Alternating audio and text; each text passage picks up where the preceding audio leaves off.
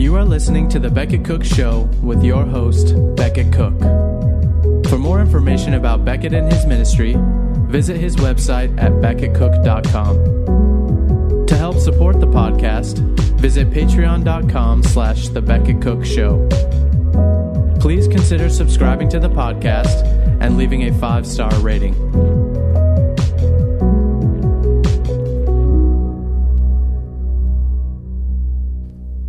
Hey guys, welcome to the show. Today I want to talk about what's going on with Disney. I also want to look at a New York Times article that is related to the issue of the LGBTQ blah blah blah. And then I want to look at the biblical truth behind all of this kind of nonsense, really, and see what God has to say about it. And but before that, I just want to remind you we're on Patreon, and there's a link below. You could subscribe monthly, as little as $5 a month, and it really helps us out on the show. So that's there. And so I want to take a look at what Disney is doing right now. They had a Reimagine Tomorrow summit, and the Disney's diversity and inclusion manager, her name is Vivian Ware. She is instructing the employees of Disney to no longer refer to patrons as ladies and gentlemen and boys and girls. Yeah, this is true. This is not a Babylon Bee story. This is actually real. But in today's world, we don't really know what is real and what's not. But this is true.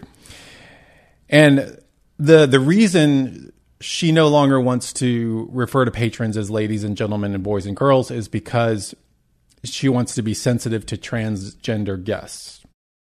And so she says that she wants to create that magical moment for children who do not identify with traditional gender roles. Now,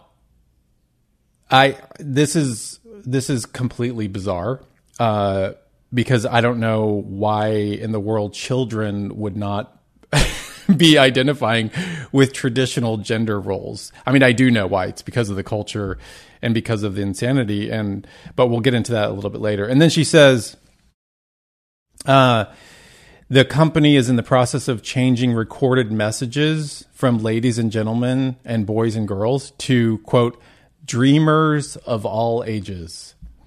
So that's the way they can avoid this kind of binary language. She goes on to say, and we don't want to just assume because someone might be, in our interpretation, may be presenting as female, that they may not want to be called princess. So let's think differently about how we really engage with our guests in a meaningful and inclusive way that makes it magical and memorable for everyone. So apparently you can't call a young girl princess because that is that could be misgendering the young girl. And then the top executives at the company, it was leaked that the executives are really pushing the LGBTQ plus agenda. And again, I talked about this before. It's like when I was living a life as a gay man back in the day, we used to laugh at the idea that there was a gay agenda, a homosexual agenda. We thought that was hilarious, but it turns out there actually is one, and it's very real and very powerful. And so this one executive producer, LaToya Raveno, talked about how the company had been very welcoming to her, quote, not at all secret gay agenda, adding that she was encouraged to add queerness wherever she could. So again, it's just it's not a small world after all. It's an upside down world after all. It's a trans world after all. And it's a queer world after all. And so the article goes on to say that she says no one would stop me and no one was trying to stop me. So of course, the executives at Disney would never stop someone from pushing queerness or pushing an LGBT agenda because they don't want to be seen as regressive or retrograde or, not in sync with the culture. So they have to, whatever the culture says, whatever the narrative of the culture is, doesn't matter what it is. It could be pedophilia. It could be, bestiality. If it were bestiality, Disney would be talking about, let's welcome guests who are into bestiality and let's celebrate them. So it's whatever aligns with the narrative of the culture is what the corporations are going to do. And that's what Disney's doing in this case. And Disney corporate executive Kathy Burke, speaking as a mother of 2 queer children, 1 transgender child and 1 pansexual child. I don't know how these children are aware of this kind of stuff. Obviously, I know now because of the culture, but it's just insane that these young kids, these poor kids are even having to decide their gender. What a heavy burden to put on a child. Like, oh, we don't really know your gender. We don't know your sex. Like, you have to decide that for yourself. To like a 8-year-old child, that is insanity, obviously. And then one child is pansexual. How does that child even know he or she is pansexual? They haven't even gone through puberty yet. And so this woman, Carrie Burke, says that she wants to include more queer leads in its creative content. So they want more LGBTQIA leads in Disney content, which is just wonderful for children. And I just want to define, because we hear the word non-binary all the time, and I want to define what that is first, just to be clear, and then talk about the first time I heard this term. Non-binary, or genderqueer, is another term for it. Non-binary is an umbrella term for gender identities that are neither male nor female, identities that are outside the gender binary. Non-binary identities fall under the transgender umbrella, since non-binary people typically identify with a gender that is different from their assigned sex, though some non-binary individuals do not consider themselves transgender. Did you get all that? Because I don't even know what that means. But anyway, non-binary just means someone doesn't identify as male or female, which is bizarre. Now, the first time I heard this term, I had just become a Christian, and I think it was I became a Christian in 2009. You know my story. I had this massive road to Damascus conversion to Christianity, and God rescued me out of this insanity, out of this life, which I'm so grateful for. And I'm going to be worshiping him for all of eternity for doing that, for rescuing me. I'm so happy about that. But soon after I became a Christian, I think it was like 6 months or a year, I was at a coffee shop in Hollywood, and I ran into an old acquaintance of mine, and she's a lesbian. And she was in town from New York, and she came over to my table. We chatted, we hugged, and I told her my story. I told her I'm a Christian now. This is what happened, and I kind of gave her the 5-minute version of my story. And her response to it was wasn't, "Oh, that's really cool. Like, tell me more about that." Her response was, "Well, I'm non-binary." Like in a really kind of defiant way. And then she walked away. And I was like, okay, I don't even really know what that means, I guess. I kind of know what it means, but at the time I really didn't fully understand it. But now, now I do. And so I want to look now at this New York Times article that's very much related to the Disney brouhaha. And again, this article is going to sound like a Babylon Bee article, but it is actually real. The title of the article is "When Sir and Ma'am Miss the Mark, Restaurants Rethink Gender's Role in Service." A dinner out can be discomforting for non-binary and transgender people, but efforts are afoot to change that. So this is an article written by Rax Will. That's a fun name, Rax Will. And he talks this. It's set in Los Angeles, and he talks about this person who is non-binary named. This person's, I don't even know if it's a man or woman.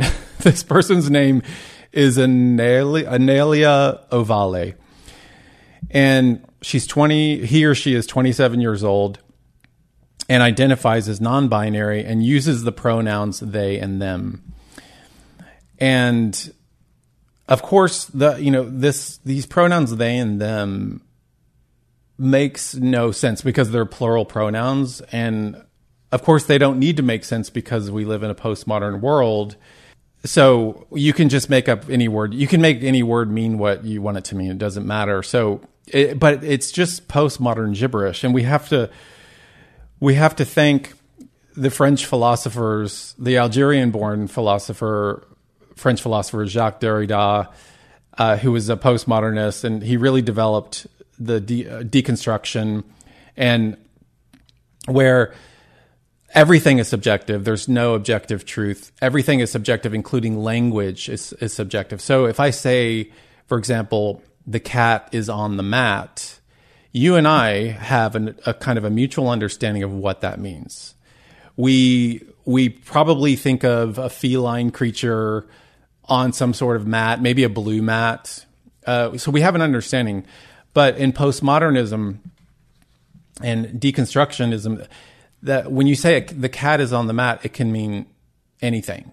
It can mean the sky is blue, or it has no objective meaning, or no. We can't even agree on the meaning of it. So using pronouns like they and them is just postmodernism coming home to roost. And also another French philosopher who was part of this movement was Michel Foucault, and he was very active in the 60s and 70s, as what Derrida was also active during that time. And Michel Foucault and Derrida both pushed this kind of postmodern philosophy, and we can thank them for where we are today in terms of this, in terms of just the gibberish that we hear and we don't understand. And so it's always the French, if it's not Rousseau, it's Derrida, it's Foucault, it's Simone de Beauvoir, whom we'll get to in a minute. The French existentialist feminist philosopher, we'll get to her in a minute. Actually, no, I'll talk about her now, because Simone de Beauvoir wrote The Second Sex, and I think it was published in 1949. And this was the first time, I think this is accurate, the first time when gender was separated from sex, from biological sex. She really kind of pushed this notion of gender being different from sex, and she wrote The Second Sex, which 2 volumes. In the second volume, which is called Lived Experience, this is what she says: "One is not born, but rather becomes woman. No biological, psychic, or economic destiny defines the figure that the human female takes on in society. It is civilization as a whole that elaborates this intermediary product between the male and the eunuch that is called feminine." So did you catch that? Like, she said, one is not born woman, but rather becomes a woman. So we're already seeing kind of the separation of gender and sex. So for de Beauvoir, sex is biological and gender is psychological. And that's where we are today. That's why we have, multiple genders. And so we can thank all of the wonderful French philosophers who are hell-bent on destroying the world. Okay, so that's non-binary. Back to the New York Times article. This person, Anelia Ovale, is androgynous in appearance.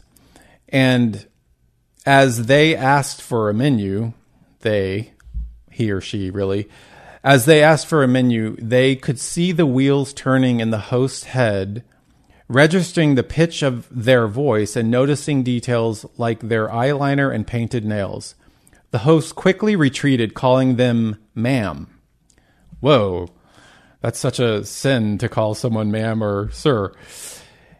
And Ovalle says, quote, "It's just funny that they resort to flipping it. The assumption is that gender is binary.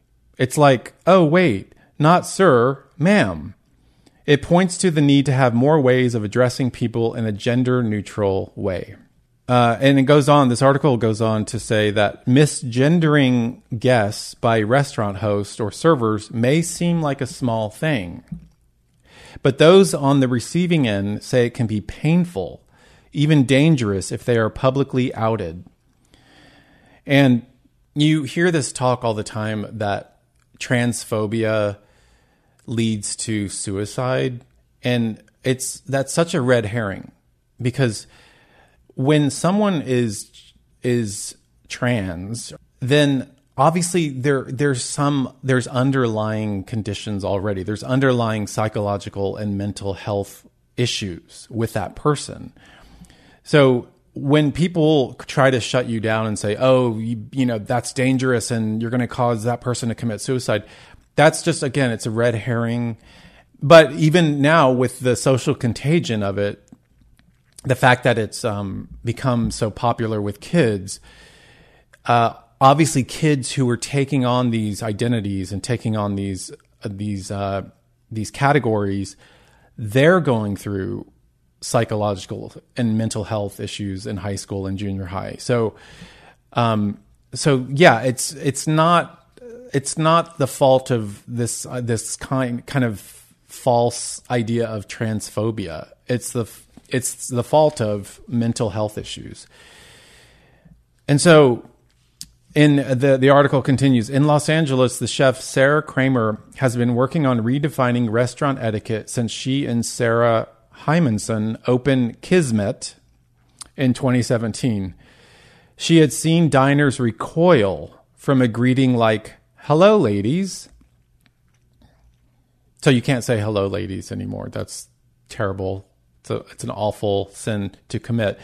And she says that every staff member is trained to use gender-neutral language such as "hey, folks," or "hey, everyone," when greeting guests, and use gender-neutral they and them when a customer's pronouns aren't known.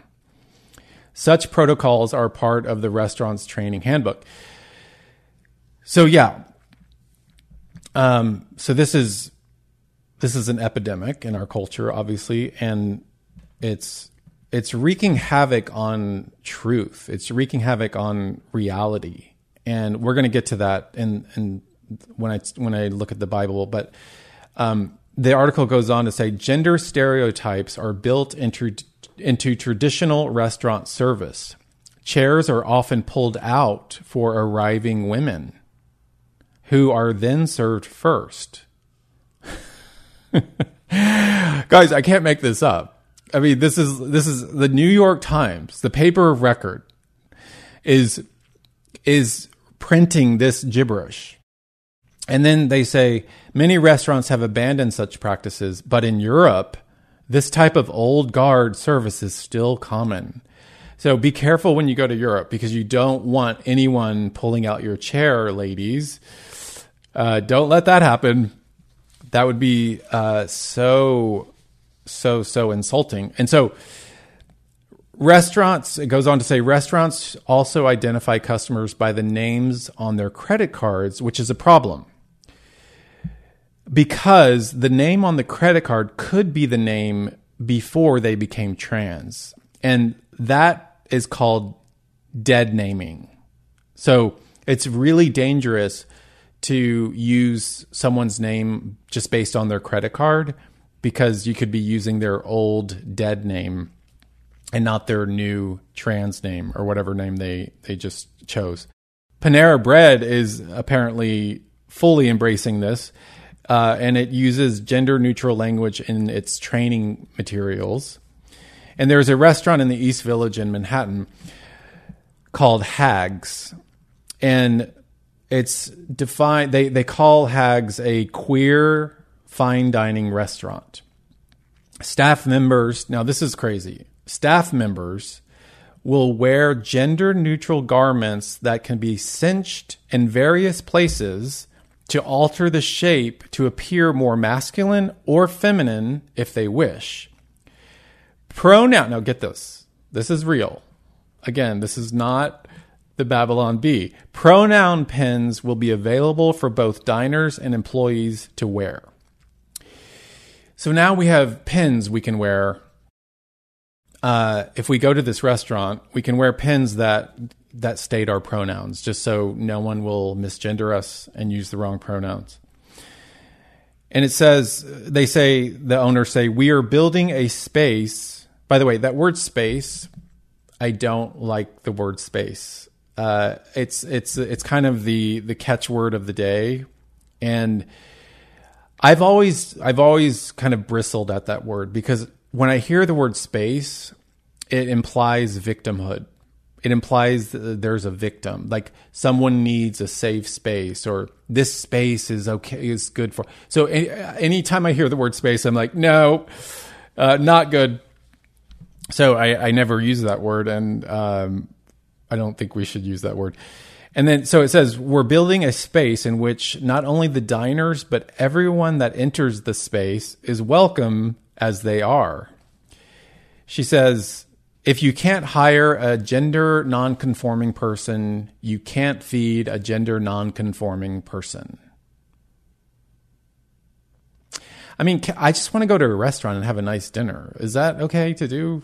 Can I just do that? Do I have to wear a pin with a pronoun? I mean, I don't know. It's not that complicated. Just want food. I don't want your political agenda imposed on me.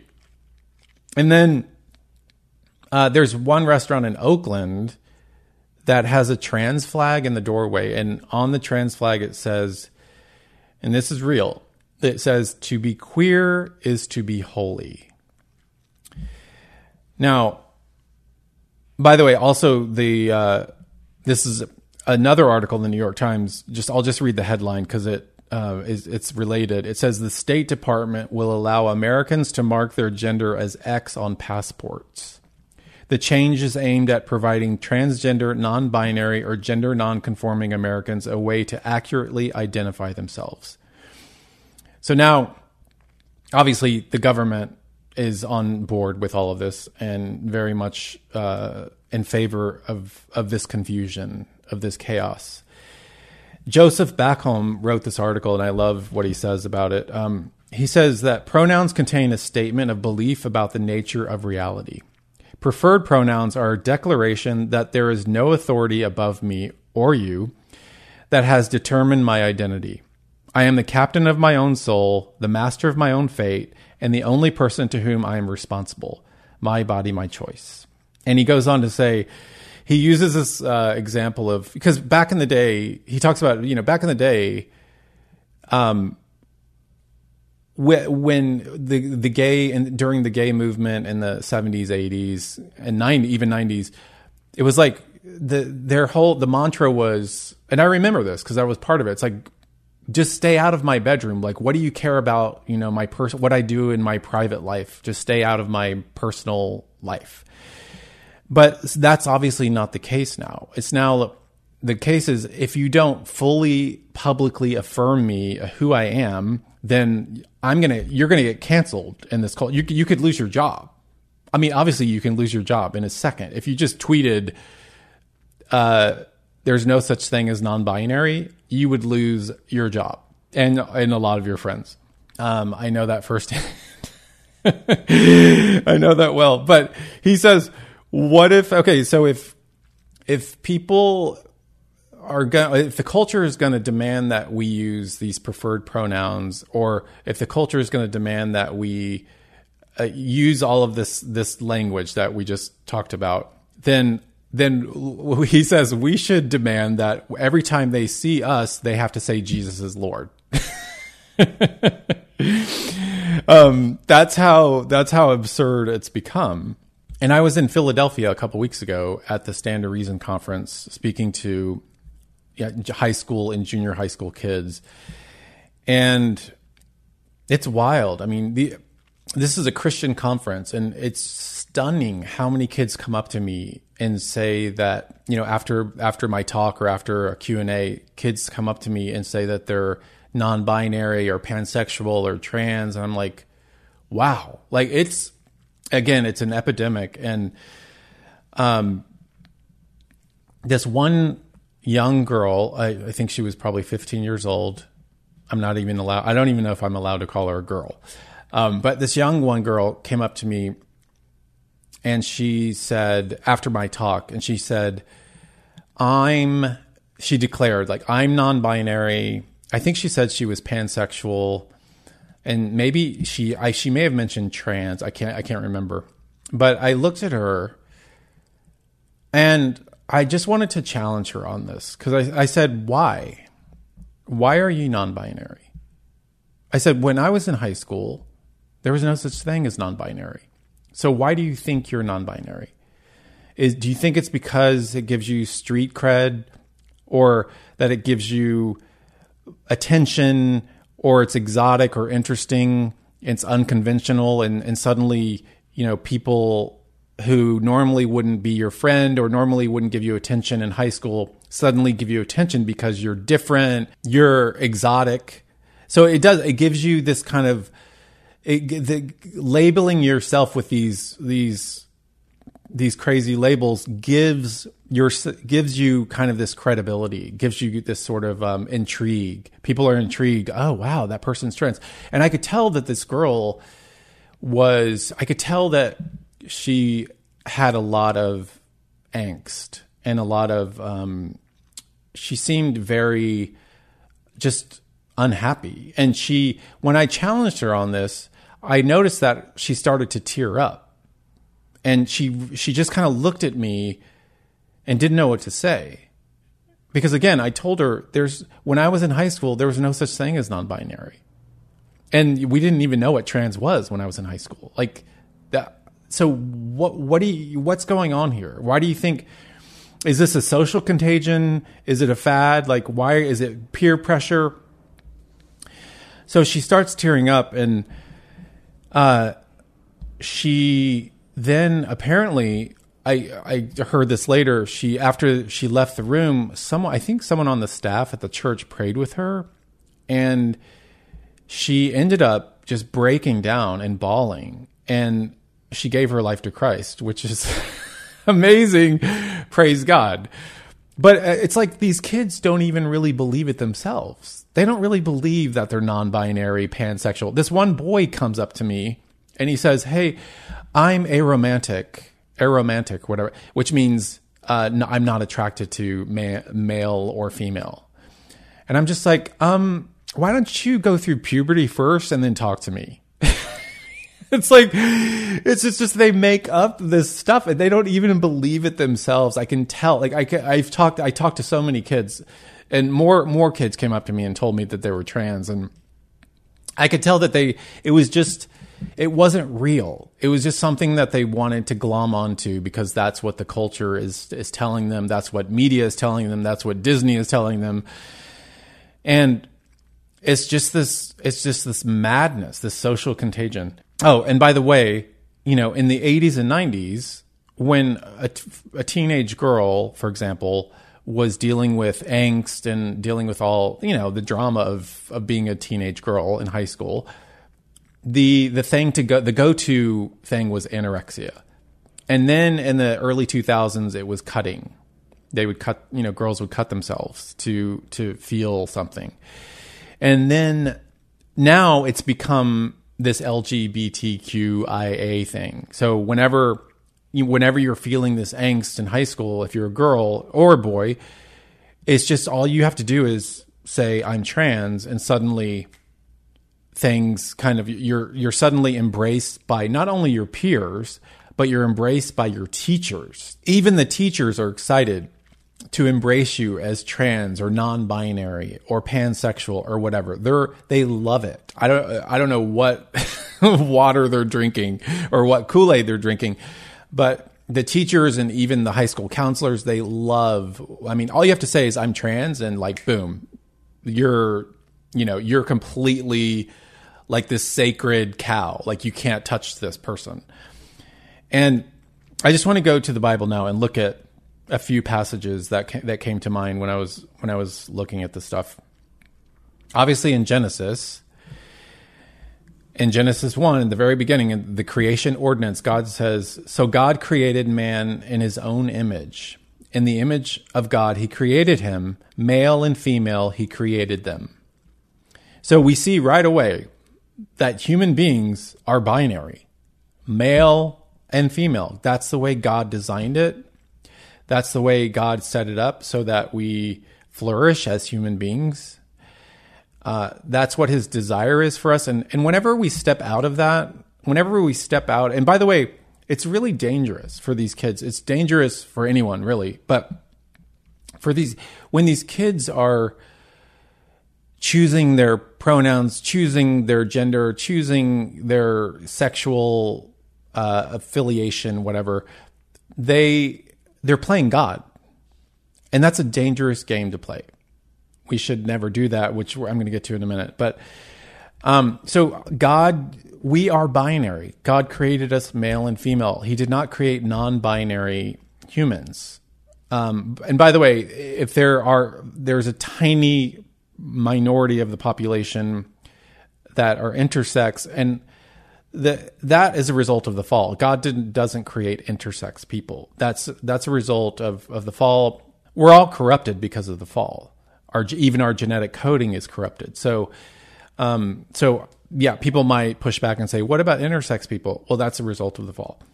And then obviously Romans 1, my go-to passage for a lot of this is, again, in Romans 1, Paul is kind of giving the diagnosis of humans who, apart from God, and he's saying that human beings suppress the truth and they exchange the truth for a lie and worship the creature rather than the creator.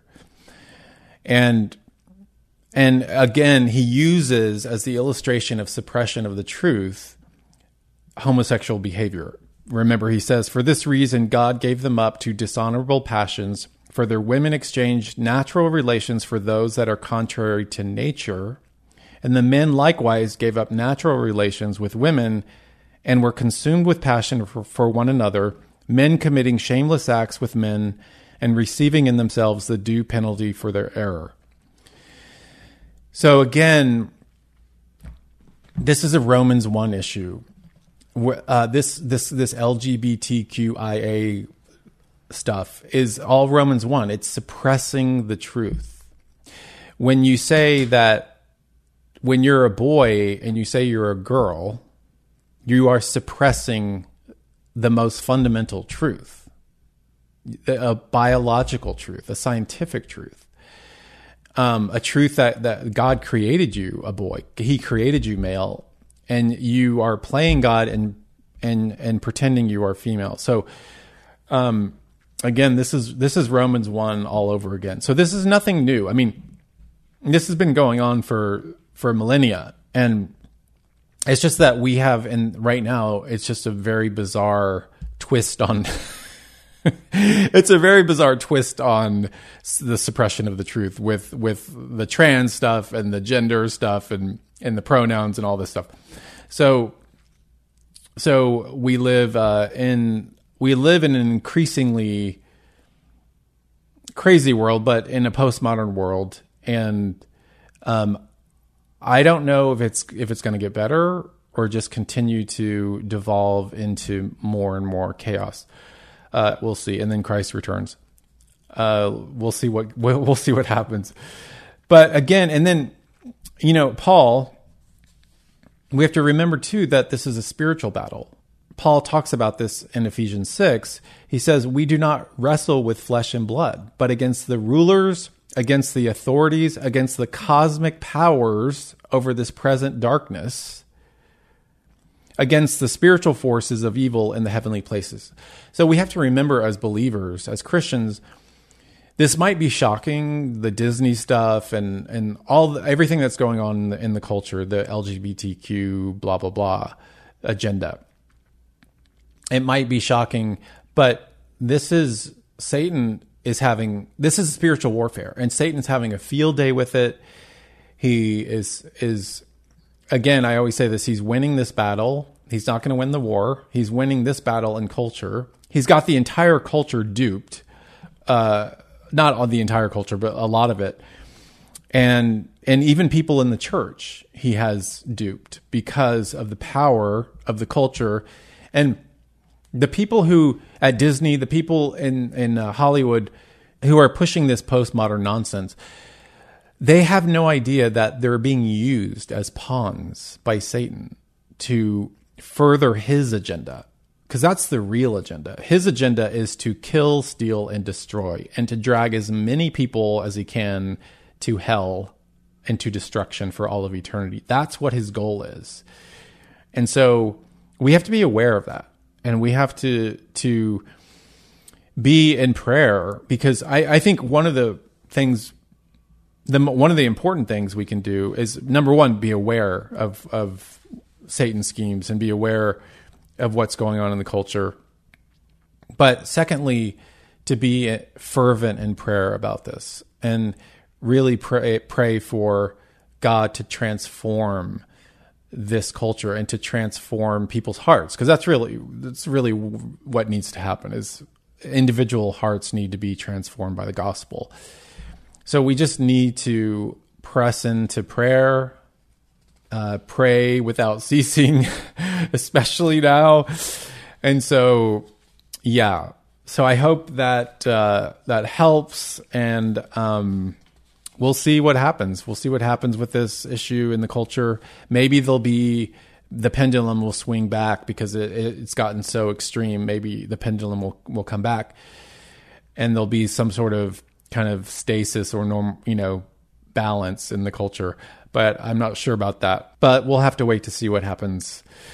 Next week, I have a really good guest. We're going to talk about sin. He wrote a book on sin, Mark Jones, and I'm excited to have that conversation, because we don't talk about that, I don't think, enough in the church. And so, also, by the way, if you haven't watched the episode I did a couple weeks ago where I interviewed Carl Trueman, please watch that, because it'll really help you understand how we got to where we are today in this madness. So please watch that. And thank you guys for watching now, and I'll see you next time on The Becket Cook Show. Thank you for listening to this episode of The Becket Cook Show. Your support makes this content possible. All episodes of The Becket Cook Show are also available on YouTube. For more information about Becket and his ministry, visit his website at becketcook.com.